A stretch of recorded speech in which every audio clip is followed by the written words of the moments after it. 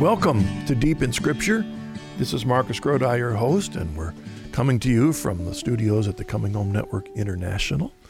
Thank you for joining us. I'm joined, as usual, by Dr. Kenneth Howell, and if you haven't already, we'd love for you, thank you for joining us, and we'd love for you to go to deepinscripture.com, where you can find out more about this program, more about the work of the Coming Home Network, all the archived Journey Home programs as well as Deep in Scripture programs are all available online. And we'd love to hear from you, so you can write us an email at dis@chnetwork.org.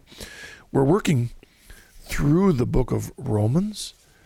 And, Ken, even as we begin, sometimes I feel a bit sheepish that we're able to do what we can on this program. But wouldn't you agree that we live at a time, because of the internet, that there are just a treasure trove of wonderful resources available online for people who desire to dig deep and to dig faithfully into Scripture? Mm-hmm. Yeah. Well, it's remarkable and wonderful that we have all these resources at our fingertips. But the same old thing is true. It comes back to reading and thinking and meditating and soaking in the great wisdom of others who've looked at Scripture before us. So I consider it a great privilege. And today, Marcus, we're coming to a section of, I have to confess, this is just a wonderful section of the Bible where we talk about sacrificing our lives to God and what He's done for us and how He calls us to be a part of the body of Christ. Yeah, to a certain extent, it almost always seems that when Paul was writing his letters to the churches, he almost had a mental idea that he would get through his theology, and then he would talk about what difference this makes in their lives.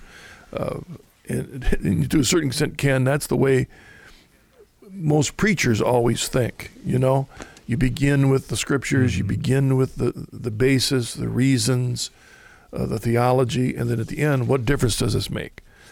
All that we've talked about. And after we deal with the emails, we'll look at that. Romans 12 to the end of the book are all about what difference does anything that Paul has said in chapters 1 through 11, what difference does any of that make for the actual living out of our faith? And we see that in chapter 12 through to the end. Well, we'll deal with some emails. We love getting your emails. Thank you for sending these, and we love the challenges. Maybe one other thing just to mention, at the Coming Home Network website, we have a forum. If you'd love to be in dialogue with others about different aspects of the faith, you can go to the forum, you can become a part of the forum, and often from there we get some of our questions. Ken, both of the emails today connect with today's passage to a certain extent that deal with living out our faith, and they both have to do with sin. Both of these emails. The first one comes from Jay, and he says, "Will there be entry into heaven for a person who has committed a mortal sin without going to confession? This person believes he only has to confess his grievous sin to God." Well, Ken, I think it's pretty obvious Jay's a Catholic because he's looking at this from a Catholic perspective, because you and I both know from our background that a very large percentage of Christians do believe that all that is necessary is the second half of his question, that as long as I confess my sin to God, then that's all that's necessary. And a majority of Christians wouldn't think that a sacramental confession is necessary. But then we've got John 20, when our Lord gives the sacrament of reconciliation, confession, to the apostles. That's the first thing he gives them when he meets them in the upper room. So we see the importance of that. We hear John talking about the importance of confession in 1 John chapter 1:9 when he says, if we confess our sins, he is faithful and just to forgive us our sins and to cleanse us from all unrighteousness. So we see this importance of confession. But the questioner is wondering, what about mortal sin if it isn't confessed in the confessional under the guidance of a priest? Yeah, well, it's a great question, and as you rightly pointed out, one that only a Catholic would really ask, because even the distinction between mortal and non-mortal sins is not well recognized in other portions of the Christian world. However, Scripture does recognize that difference. In that book that you just mentioned, in chapter 5 of 1 John, he talks about this distinction between mortal sin, and this is in 1 John 5:13. He says, if you see a brother committing a sin that is not unto death, that is not a mortal sin, you shall pray for him, you shall ask for him, and God will give him life. To those who do not sin a mortal sin. But he says there is a sin unto death, and that's what we mean by mortal sin, a sin that cuts us off from the life of God. Now, that distinction here that the Apostle John is making between a sin that leads us to death and a sin that does not lead us to death, this is the distinction between a venial sin, that's a sin that doesn't lead us to death, and a mortal sin. And it's important to remember that distinction, one, that it's based upon what Scripture says, but also the Church has defined a little bit more carefully what that means. A mortal sin must be something that is inherently grievous. In other words, it has to be something that is seriously wrong. And so a child steals a penny or a nickel from someone versus someone who embezzles $5 million. It's inherently wrong. Not inherently so much as it is, it's so grievous that it can be certainly ranked as being, even in the eyes of men, as being a horrible sin. The second thing is that the person must know that it was wrong. In other words, a person could sin without knowing that something is wrong. Objectively speaking, there it is. What they've done is wrong.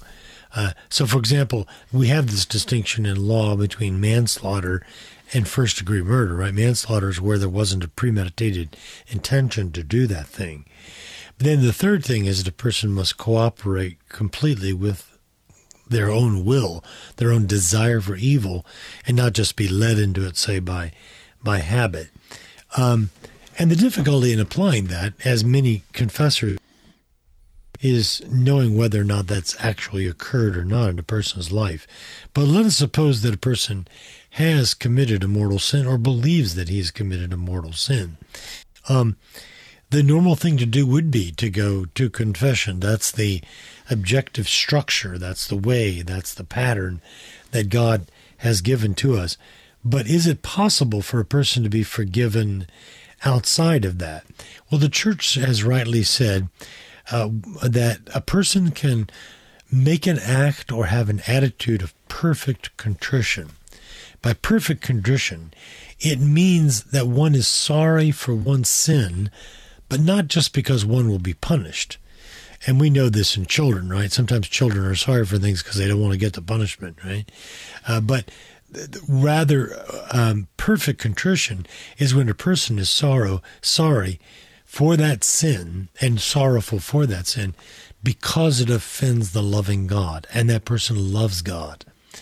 And so it's as we should have in our marriages when we go to our spouse and say, I'm sorry for what I said, I'm sorry for what I did, and not because we're worried about the consequences, but because we want the relationship restored. And the Church says that with that attitude of heart, that the objective sin can be overcome by God's grace, because God's grace is not limited to the confessional. But the problem there is we don't always know whether we have that. And so the assurance comes when we receive that through the confessional. Ken, as you were talking there, thank you for that. I was thinking about the necessity of sacramental confession. And correct me here, a lot of it has to do is mortal sin, and whether one is culpable has a lot to do with whether we know. And if we know it to be bad and do it, then it's worse than if we don't know it to be bad and we do it, right? That affects That's right. the culpability of That's that. right. So Right. in the case of what Jay's talking about, if it's a Catholic who knows and decides I'm going to skip confession, that's different than someone who is not a Catholic and doesn't know and turns their That's heart true. to God and says, Lord, forgive me. You know, there's a real distinction there. And it made me think about a passage in Hebrews that was always a conundrum passage in chapter 6 when it says, for it is impossible to restore again to repentance those who have been enlightened, who have tasted the heavenly gift, have become partakers of the Holy Spirit, and have tasted the goodness of the Word of God and the powers of the age to come, if they then commit apostasy, since they crucify the Son of God on their own account and hold him up to contempt. And that passage is it's a real eye-opener in my mind. When I was a Calvinist, I really didn't know what to do with that passage because I didn't think you could commit apostasy. I believed you're once saved, always saved, and so how do you explain this passage? But even so, the strength of the word impossible to restore again to repentance, because we know anything's impossible. Everything is possible with God. So if we turn to God and ask forgiveness, God will respond. So, but this passage seems to imply to me, Ken, that the context, this is someone who has been baptized. In other words, they've been enlightened. That's what baptism means. That's true. Who've tasted the heavenly gift in the particulars of the Holy Spirit. They've received the Holy Spirit as a result of baptism. They've experienced a new life. They've tasted it all, but they have chosen intellectually and with the act of the will to turn away from God. And Paul uses, or the writer of Hebrews, I believe it was Paul, but the writer of Hebrews used such a strong expression of what it means to turn away. A mortal sin is re-crucifying Jesus. You know, holding Christ up to contempt. It's spitting on the face of Christ on the cross. And from a pastoral perspective, from experience, Paul is saying, when people do that, it is difficult to bring them back. Impossible. It's not impossible for God, but it's so. No. He's talking about the seriousness of sin and why the gift of the confessional is so important, because we can blindly think, Jesus, I'm sorry, and move on. But the effect of sin is so serious that the writers of Hebrews says that's why we've got to take sin seriously. Well, I think I think that this is interesting because I remember studying this passage years ago because I was teaching a Bible study on the letter to the Hebrews. When I came across this passage, I remember reading one commentator who said that the author may not be saying that it's impossible from God's point of view, but it's impossible psychologically.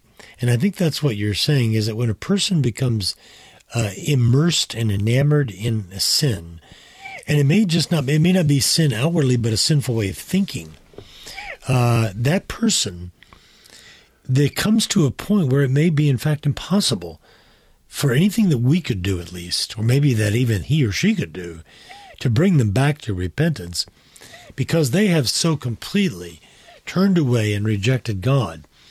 Now, I think you're right in saying, and I think the church has always said this, that we should never exclude anyone completely from our point of view, because we would be playing God.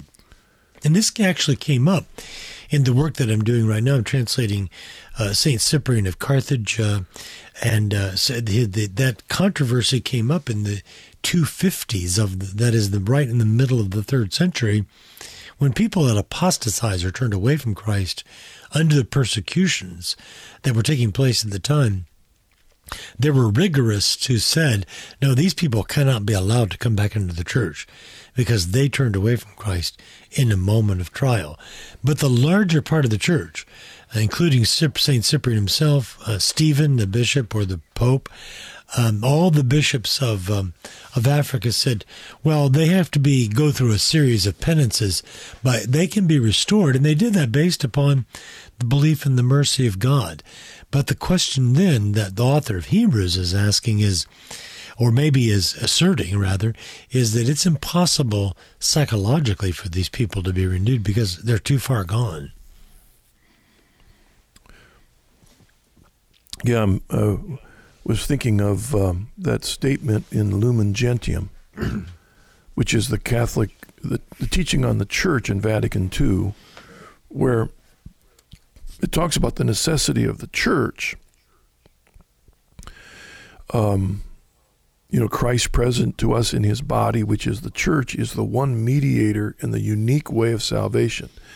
In explicit terms, he himself affirmed the necessity of faith and baptism, and therefore affirmed also the necessity of the Church. For through baptism, as through a door, men enter the Church.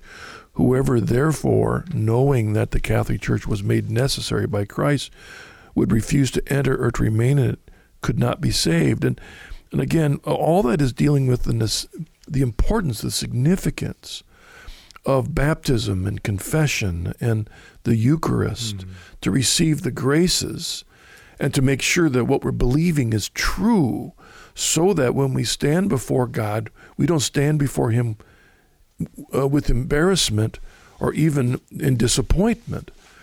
Our Lord says in the Sermon on the Mount, not everybody who says to me, Lord, Lord, will experience the kingdom of God. We could be wrong. We could be blind to our understanding of sin and how serious it is. We may have been encouraged all our life to think that a mere verbal "Lord, I'm sorry" is sufficient, and then we move on. Ken, you and I come from a background that basically says that once we accepted Christ years ago, then all of our sins, past, present, and future, have already been forgiven. So it really doesn't matter what we do anymore with our lives because it's already been forgiven in Christ. Once saved, always saved. And so this is why the danger of the theologies that we pick up along the way, or as Paul will say later, prophecies. We're going to talk about this in a moment, that our prophecies, our teachings, our understanding of the faith must be in proportion, must be in the analogy of faith. We'll get to that in a moment, Ken.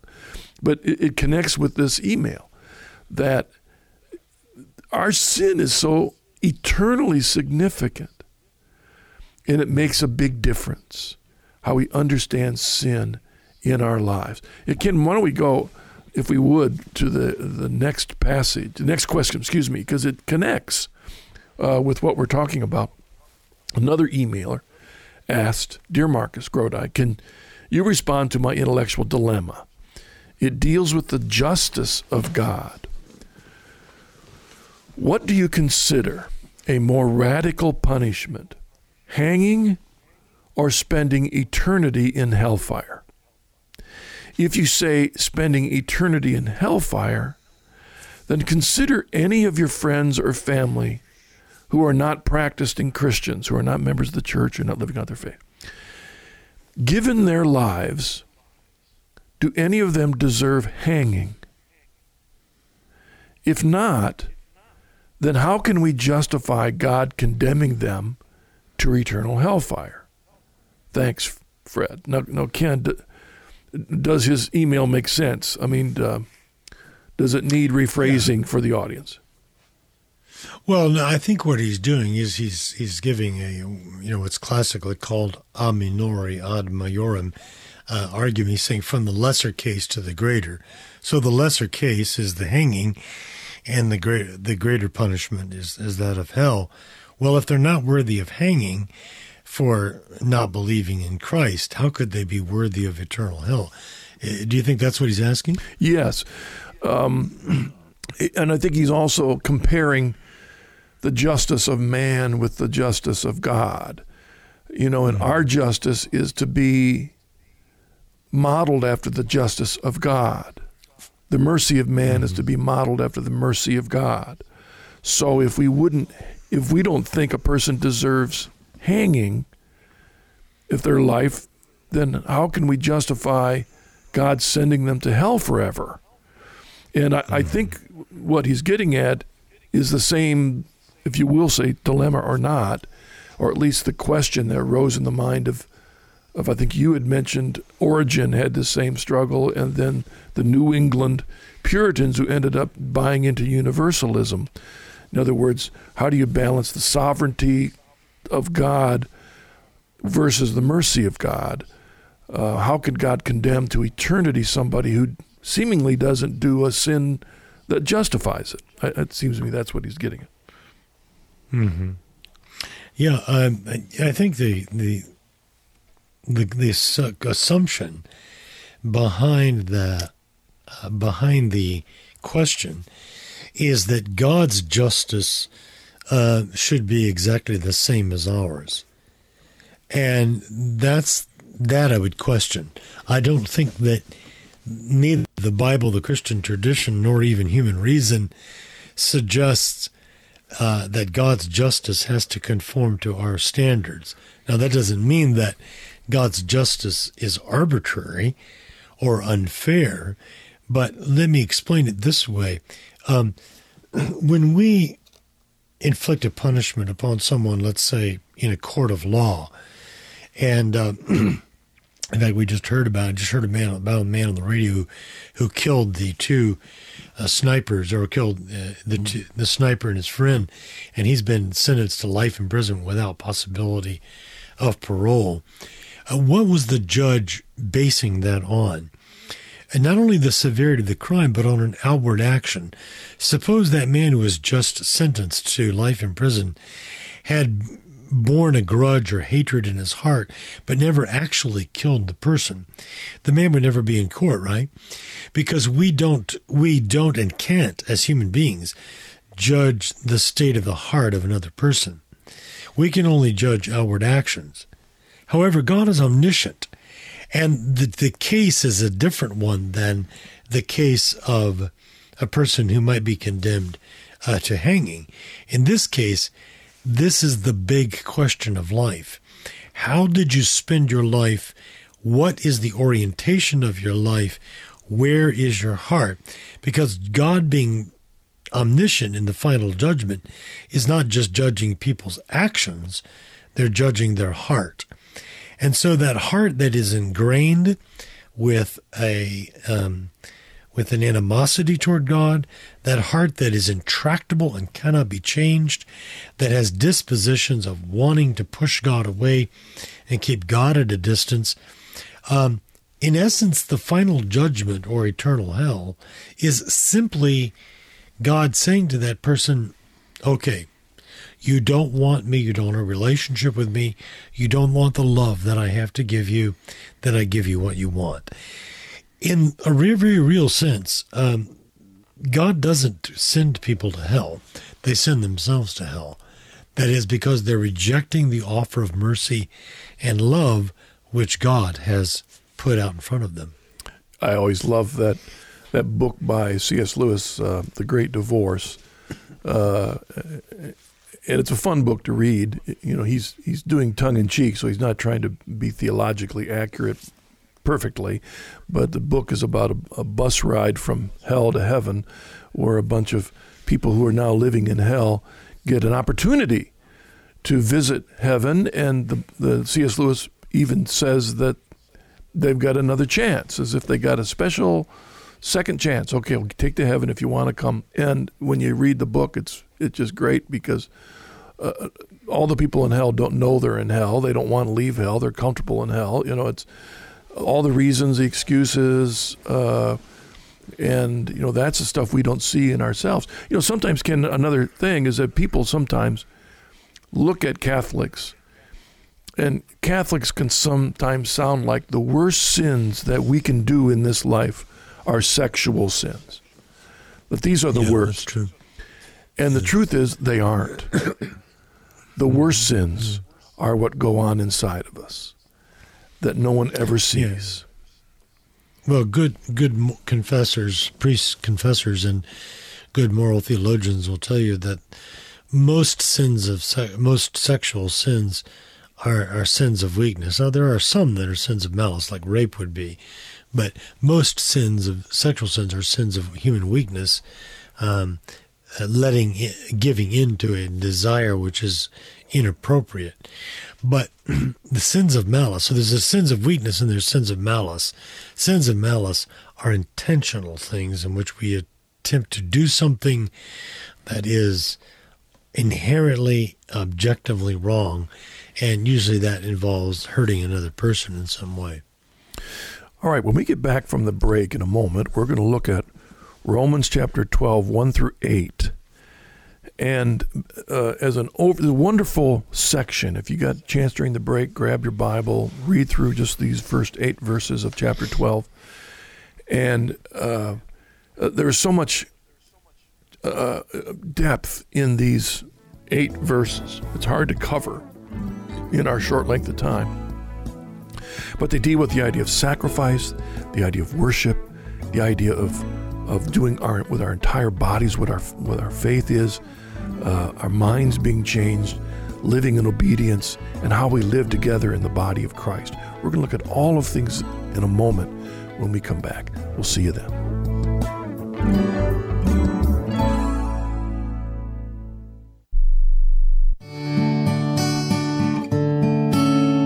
Hello, I'm Marcus Grodi, the host of this program, and I'd like to tell you about my newest book, What Must I Do to Be Saved? A growing number of Christians today believe that all that is necessary for salvation is an individual's faith in Jesus. Churches everywhere proclaim this Jesus and me theology based upon a simple interpretation of John 3:16. They diminish the need for rituals, sacraments, creeds, or even membership in any particular church. But is this true? In this book, I examine how salvation has always come by being a faithful individual in the family of God, the church.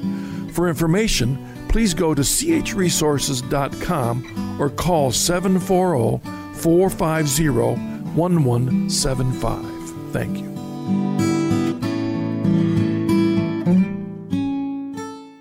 What do all these have in common? A former agnostic, a fallen away Catholic, and a once upon a time Protestant.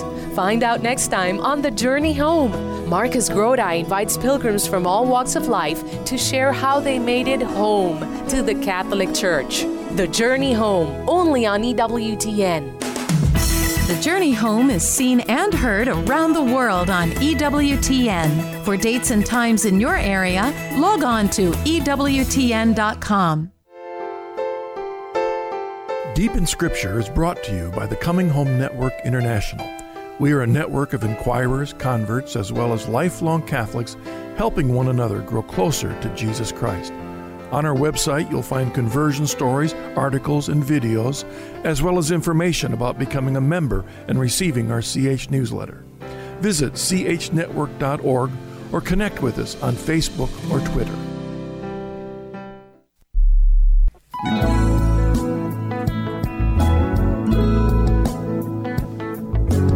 Welcome back to Deep in Scripture. This is your host, Marcus Grodi, Dr. Ken Howell, and we're going to look at Romans chapter 12, 1 through 8. And Ken, what I'd like to do is, since it's just a short section, such a beautiful text, let me read through the text, and then if you would, put it in the context of the book of Romans and our studies up to here, okay? So let me read, though. This is, these are those kind of verses that you really should memorize anyway. Encourage the audience. Paul writes, I appeal to you, therefore, brethren, by the mercies of God, to present your bodies as a living sacrifice, holy and acceptable to God, which is your spiritual worship. Do not be conformed to this world, but be transformed by the renewal of your mind, that you may prove what is the will of God, what is good and acceptable and perfect. For by the grace given to me, I beg every one among you not to think of himself more highly than he ought to think, but to think with sober judgment, each according to the measure of faith which God has assigned him. For as in one body we have many members, and all the members do not have the same function, so we, though many, are one body in Christ, and individually members one of another. Having gifts that differ according to the grace given to us, let us use them. If prophecy, in proportion to our faith; if service, in our serving; he who teaches, in his teaching; he who exhorts, in his exhortation; he who contributes, in liberality; he who gives aid, with zeal. Now, Ken, we may not get to all these verses today because I think we could probably spend the whole rest of our half hour on 1 and 2, but give us the context that what led to Paul's thinking in this passage. Well, perhaps our listeners will remember that we just finished talking about Romans chapter 11, Romans chapter 9 through 11, which were that long section that had to deal with the question of whether the Jews, having not by and large not embraced their Messiah, whether they were cut off by God. Now, Paul is speaking here, remember, in Romans to two audiences at once. He's talking to Jewish Christians, and he's talking to Gentile Christians.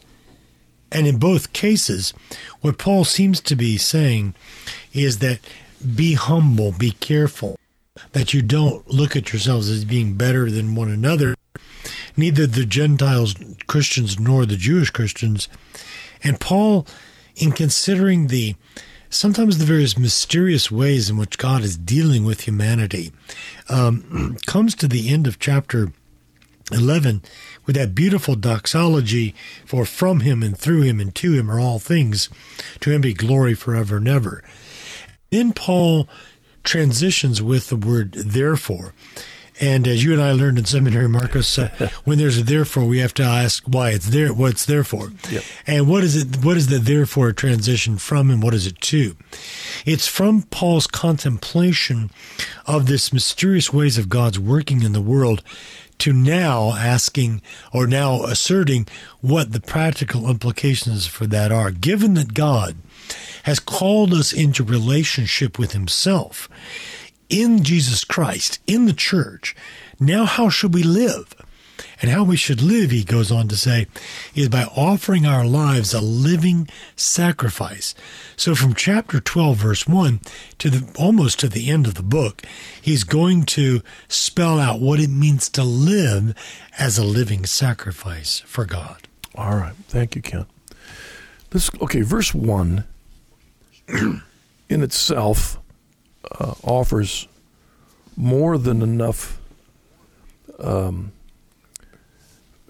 wood for us to burn a nice fire here and warm ourselves of the great beauties that God gives us in Scripture. He begins with the phrase, I appeal to you, therefore, brethren, by the mercies of God.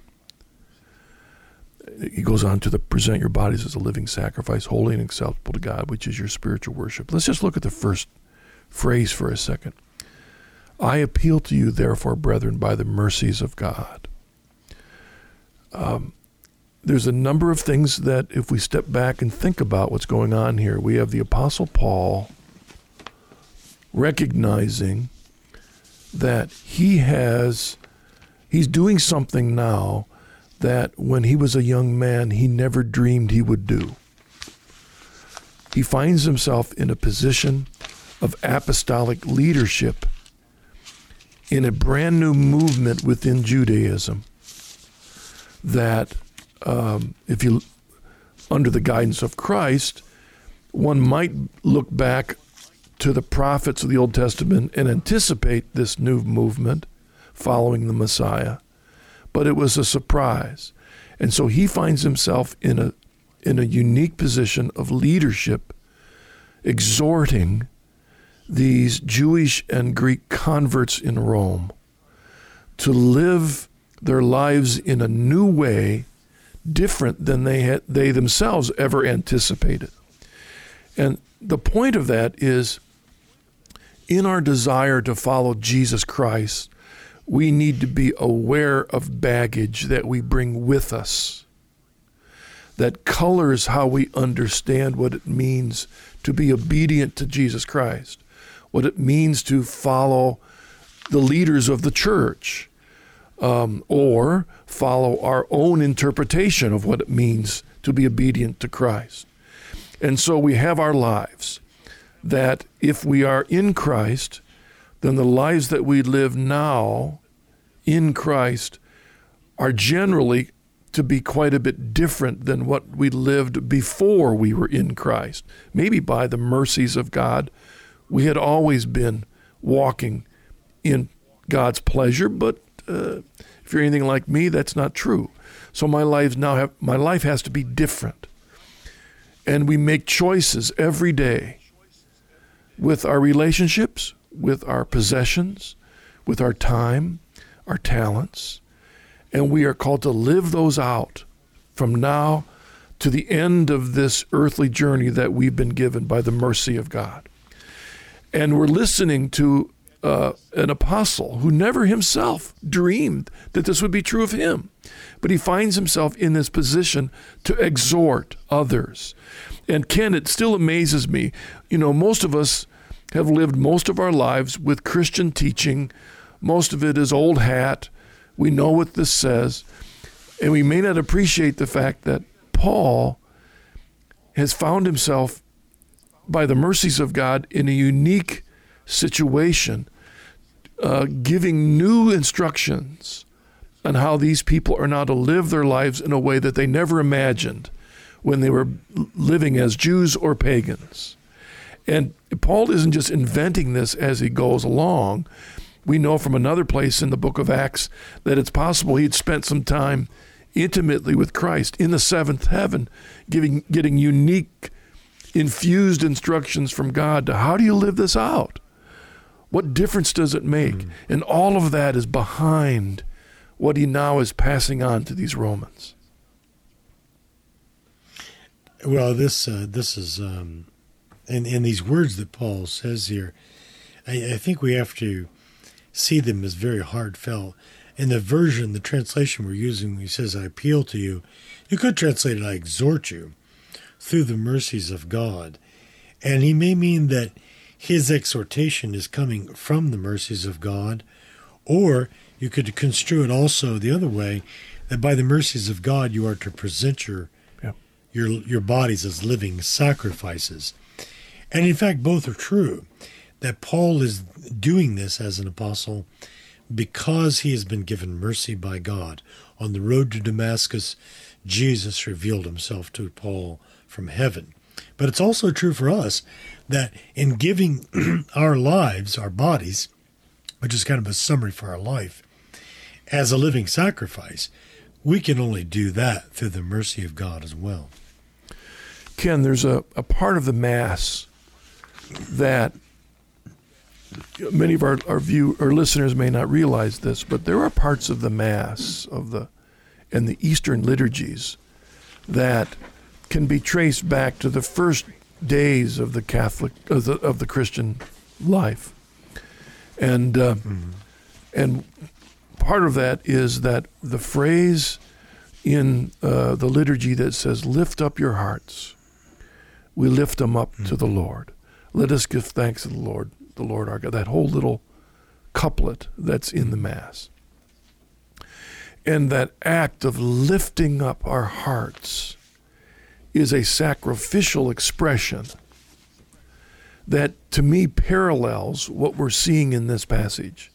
When Paul is then saying, through the authority that he didn't take upon himself, but that he received, but he's living out in obedience to the mercies of God, that he's exhorting that they present their bodies as a living sacrifice, holy and acceptable to God, which is your spiritual worship.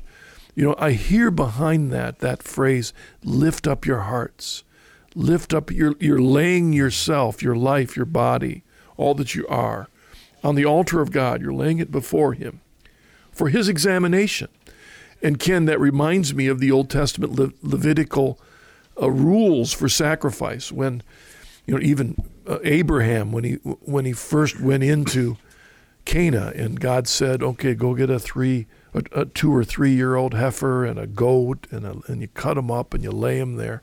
You're laying it before God, and He examines our sacrifice, and they were to be pure, without flaw, because they were an expression of not just a person's wealth, but an expression of the inner condition of their heart and mind was expressed through the sacrifice they laid before God.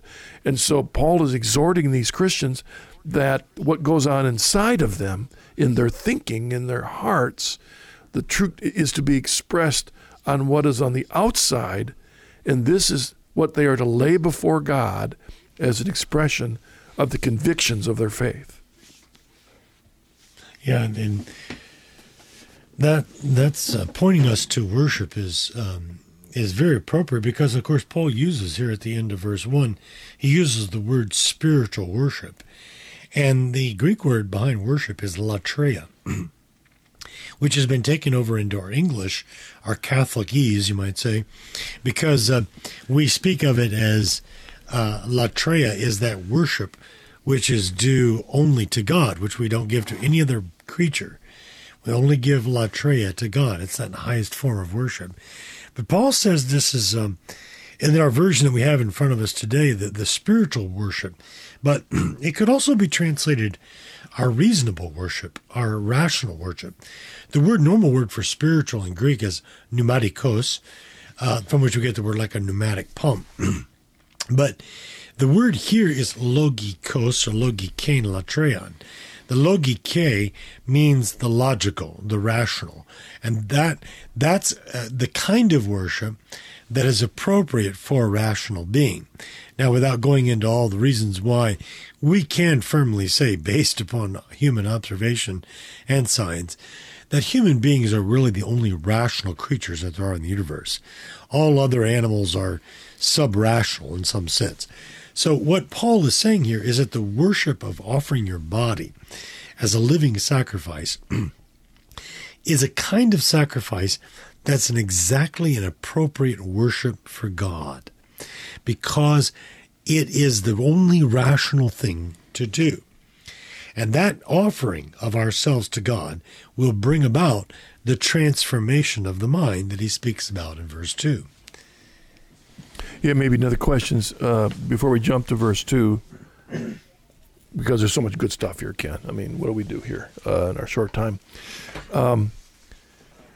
Present your bodies as a living sacrifice. Two questions that I could see arising based on our background. Is he only talking about bodies, or are we talking about the understanding of a person, which is body and soul? Or is there a narrow understanding here? Is there a wider understanding here? Present your bodies. So in other words, is he only talking about the morality here? Or is he talking about us as persons, all that we are in a bigger sense? And second of all, if he's saying these are our living sacrifices, some might say, well, that's why Catholics are wrong when they want to say that sacrifice is a part of regular worship, or that the Eucharist is a sacrifice. That's the Old Testament sacrifice are the heifers and the goats and the sheep and the birds that were cut up and laid on an altar. That was their sacrifice. Now our sacrifice is what we do in our bodies. It's no longer a part of our liturgical worship. I think it's probably clear that Paul here, when using the word bodies, when he says present your bodies a living sacrifice, he's referring to bodies in a wider sense. For two reasons. One is that later in verses 3 and 4, he actually uses the word body again. And there he's using it of the ecclesial body, the mystical body of the church. So he has a metaphorical sense of it. But notice also in verse 2 that when he specifies what this living sacrifice of the body entails, it means don't be conformed to this age, but be transformed in the renewal of the mind. So that by bodies here, he doesn't mean just our physical body apart from our soul or our intellect or whatever. He means the whole person is being offered up to God. And part of the reason would be, part of the question that we could ask is, well, why does he use this kind of language, the language of offering a sacrifice, and when he wants to talk about being transformed into the image of God? And I think the answer is very simple. He knew, perhaps, that the people in Rome had a regular liturgy around an altar.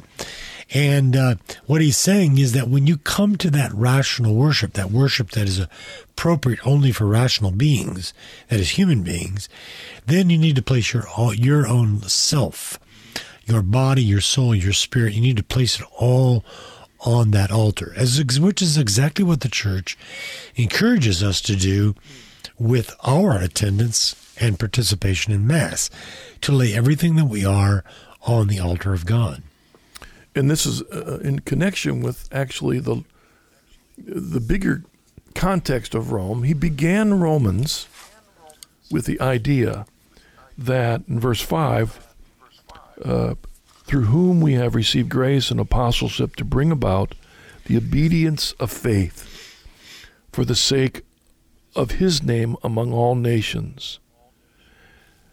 The goal of Romans, the book of Romans, is Paul's letter to the Romans is to spread, to expand the obedience of faith.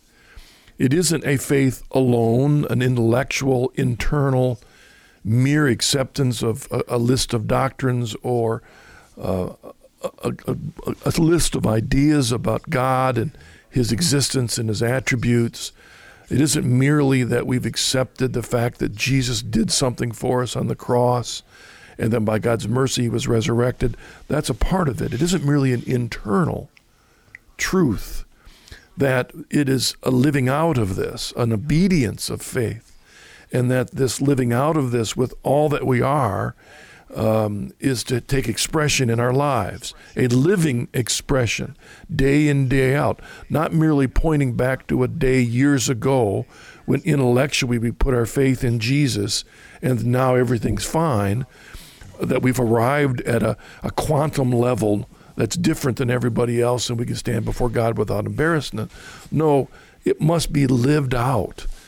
That verse that we referred to in Hebrews 6, that it isn't merely that we were baptized at one point and were anointed and received the Holy Spirit, and now we've arrived and we can rest assured that if we die tonight and face God, that we're in good because of something we did years ago. No, it is a living out, a day by day, with all that we are, our body, what we do with our body, what we do with our mind, in our relationships with our stuff, and all of that makes a difference. And all of that is to be holy and acceptable to God. Holy and acceptable to God. Now, Ken, this is so crucial. If we ask the question, how do I know that what I'm doing with my life, how do I know it's holy and acceptable to God? So that it makes sense. It's a worship that makes sense in the eyes of God. He then, the rest of this passage answers that question. Because the first thing we've got to do is recognize that in our mind, we've got a lot of baggage. And we live in a context, a soup, if you will, of voices all around us that are trying to tell us what this living sacrifice should be, how it's acceptable to God. And so he exhorts them by the mercy of God, then in verse 2, to not be conformed to this world, but to be transformed by the renewal of your mind, that you may prove what is the will of God, what is good and acceptable and perfect. Ken, the parallel of conformed and transformed. How does that flesh itself out in the original language? Is there a parallel of ideas here that seem to show itself in the English? Oh yes, I think that's really true. And the first statement, it says, "Do not be conformed." This is in a present tense in Greek, which, with a negative, a not in there, could be translated, "Stop letting yourself be conformed to this age." And that seems to imply what you just said. In other words, we live in a soup. We cannot help but be influenced by the way that people around us are thinking, the way that they speak. And it's impossible to extract ourselves. So it's so easy to be conformed to the scheme of the world. And I choose the word scheme because the Greek word schema is from which we get the word scheme. Schema means a pattern, a shape, a form. And the Greek word he's using here is susschema, and that means making one shape fit into the other. We don't realize often, very often, how our minds are so easily transformed or shaped by the way that the world is thinking. It's through the way the media comes at us. It's through the way that others around us think and speak. And oftentimes, at least in my experience, I've seen that it's because people don't want to be different than anybody else. They don't want to have the disapproval of their peers. And so they easily go along with, even if they're not necessarily convinced, they just don't want to be different.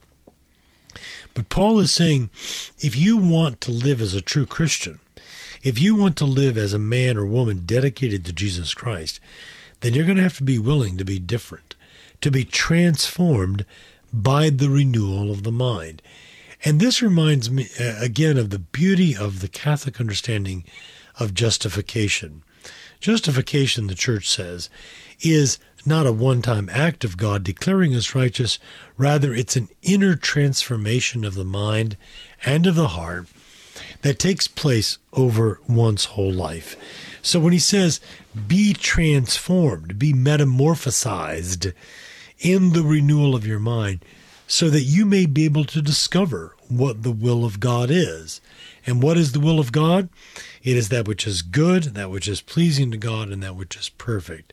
So Paul here is really challenging all of us to give our total lives to this transforming process, or rather, should I say, this process of being transformed in the image of God. Ken, in the last moments here, we'll continue this passage next week.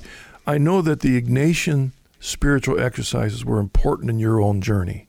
And what made me think about that here is that St. Ignatius was saying that this renewal, this breaking away from the conformity with the world and the transforming of our lives by changing our mind, he felt took at least 30 days.